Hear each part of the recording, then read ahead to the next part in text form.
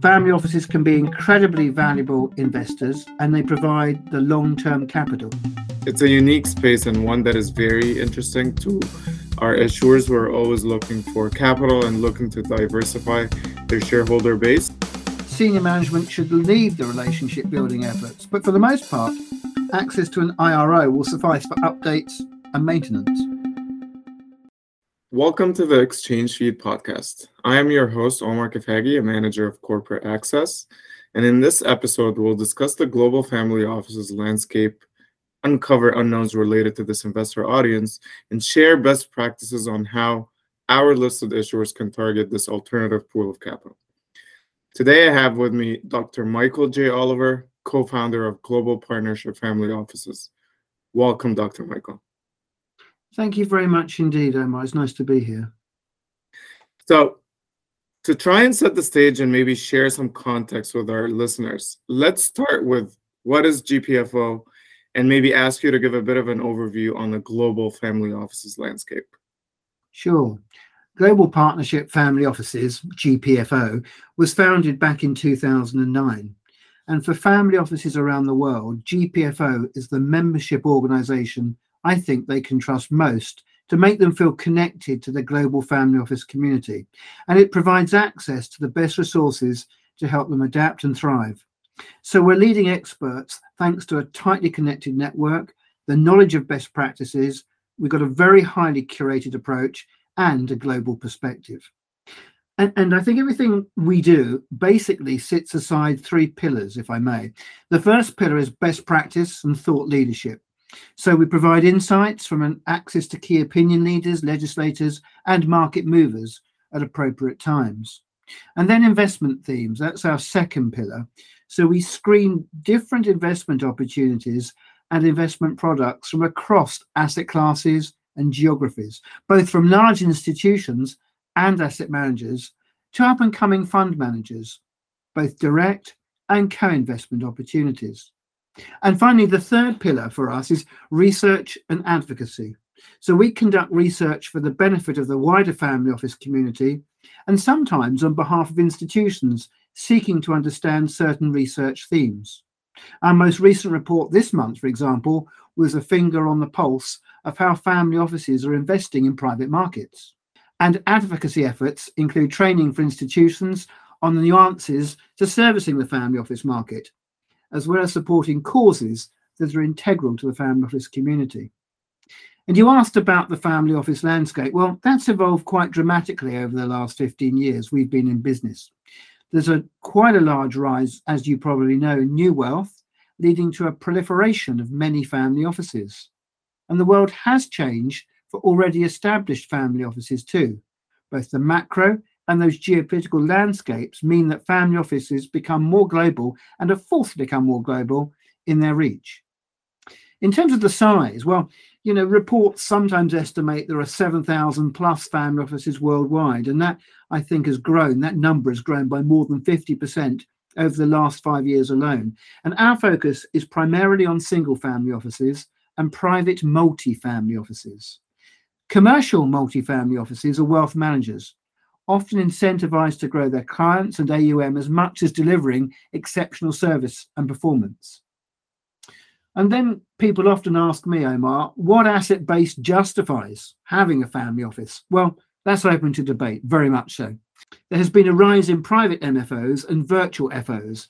A virtual FO, rather than establishing a large team in-house, often relying on advisors, instead, what you do in a VFO is pick and choose service providers who offer those different services.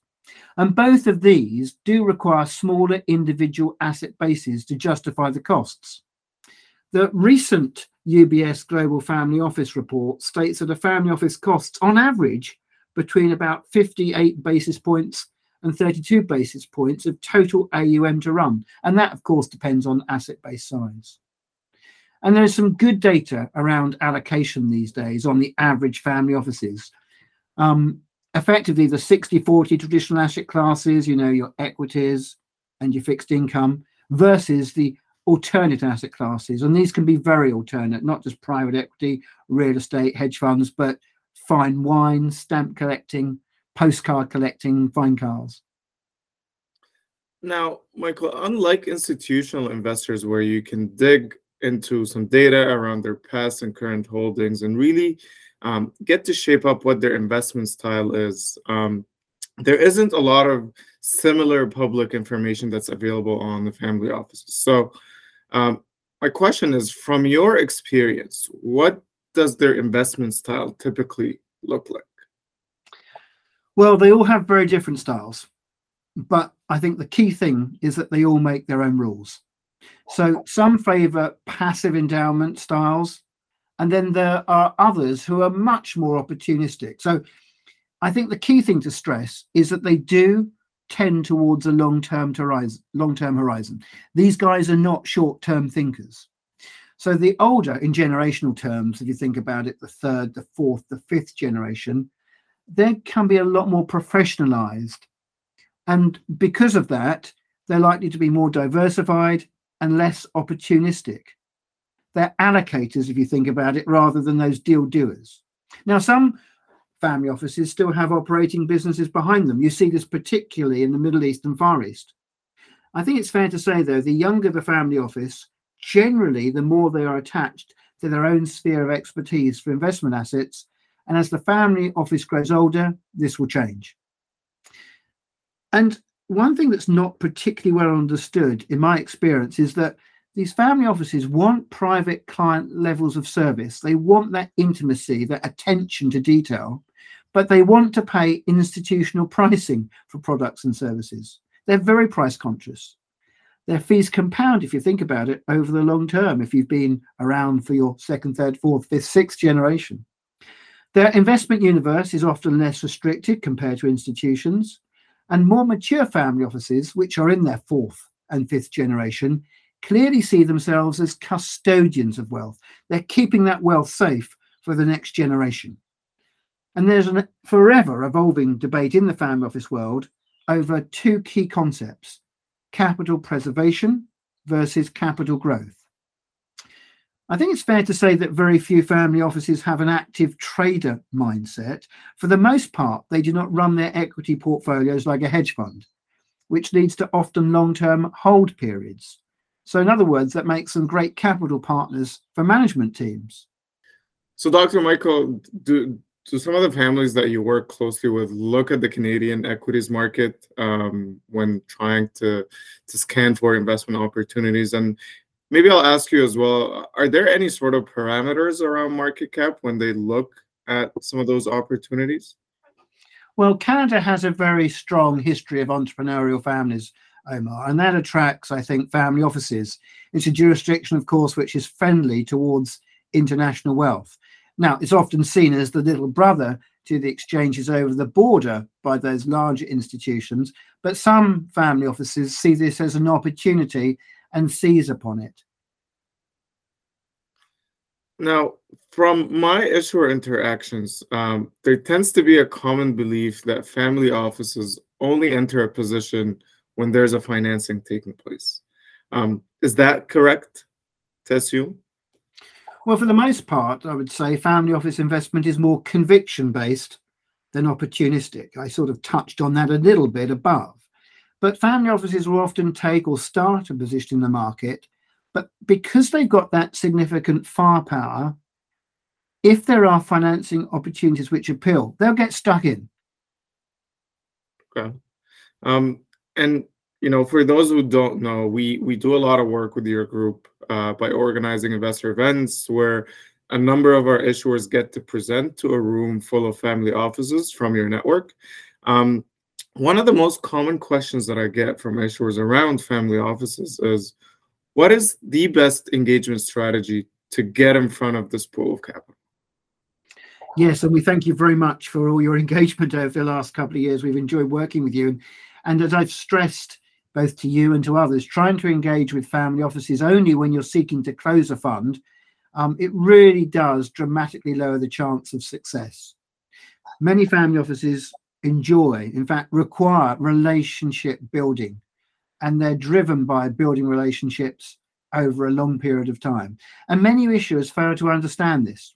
And there's a big difference, I think, between private client engagement and mass marketing. So issuers who put themselves into the shoes of a family office, who realize that the family office is more than just a capital provider, well, they can be an important value add to shareholders. And those that do so are much more successful. I stressed earlier that the family office wealth is patient capital. It takes time to understand a family's investment philosophy, and that's got to be done through face-to-face conversations over a period of time. And not just these formal meetings either. A cup of tea, a cup of coffee, a glass of wine. You know, they're very, very social animals as well as professional investors. It's very interesting how you emphasize this relationship building exercise with families. How often do they want to hear from the companies? Is it similar to institutional investors that typically want to hear from companies, on monthly basis or quarterly basis? How often do they want to hear from the companies? You're right. It's about building relationships, understanding what each individual wants and needs to see. And of course, they're all different. Every family office is different. They don't want to be bombarded with emails, constant emails, phone calls. Quarterly updates are welcome. When you've got a new piece of news, let them know. They often want access to senior management. Senior management should lead the relationship building efforts, but for the most part, access to an IRO will suffice for updates and maintenance. Very interesting. Now, in comparing the family offices group to institutional investors, what would you say is the biggest difference between those two groups in terms of assessing investment opportunities? I sort of mentioned earlier that they sort of like to set their own rules. Well, the biggest difference from institutional investors is that they are a lot less tick box. They're under no pressure from shareholders or clients to invest. They're sitting on significant pools of capital. They don't have to invest. You might think you've got the best thing since sliced bread, the best product, the best service, but they don't necessarily want to buy it. They don't need to buy it, or they've seen it before. If they miss out on an opportunity, so what? A common question is, why me, us, as an investor? And it's also about relationships as before. They don't have huge investment teams. They're going to do their due diligence on investment opportunities. They talk to other families in their own family office universe. And really, just finally to close here, Dr. Michael, if there's one piece of advice that you would want to leave our listeners with in regards to targeting family offices, what would that piece of advice be? I think our conversation, Omar, has picked up several key themes, which I can summarize, I suppose, as follows. Family offices can be incredibly valuable investors, and they provide the long-term capital. And that's especially important during economic uncertainty. And we've got a lot of economic uncertainty at the moment. And they open doors that institutions can't. But it can be frustrating to build relationships with family offices, especially if you're used to dealing with institutions who are more active traders. And these chaps and chapesses aren't. It's important to remember that FOs often have very small teams dealing with many investments. It's not only investments they're dealing with, they're considering personal matters, the operation of the family office. Decision timelines and due diligence processes can vary greatly from one family to another. And it might seem like they've taken age to make a decision, but they can make a decision very quickly when they want to, and they'll act. One of the key things for building relationships is understanding who in the family office you're speaking with. Executives or principals, for example, understanding their process. Do they have an investment committee? How often does it meet? Why are they looking to allocate to this space? How do you, as an institution, fit this thesis? Is their operational experience a value added here? This is the crux, I think, of family office shareholder engagement. It's less commoditized, more nuanced than institutions, and can bring significant value because of that. Dr. Michael, thank you for participating in today's discussion. The family offices space is a unique it's a unique space, and one that is very interesting to our issuers who are always looking for capital and looking to diversify their shareholder base. And hopefully with today's discussion, we've answered some of the common questions that usually come up around that space. So again, thank you for your time, and thank you for being open to chat with us today. Omar, it's been a pleasure. Thank you.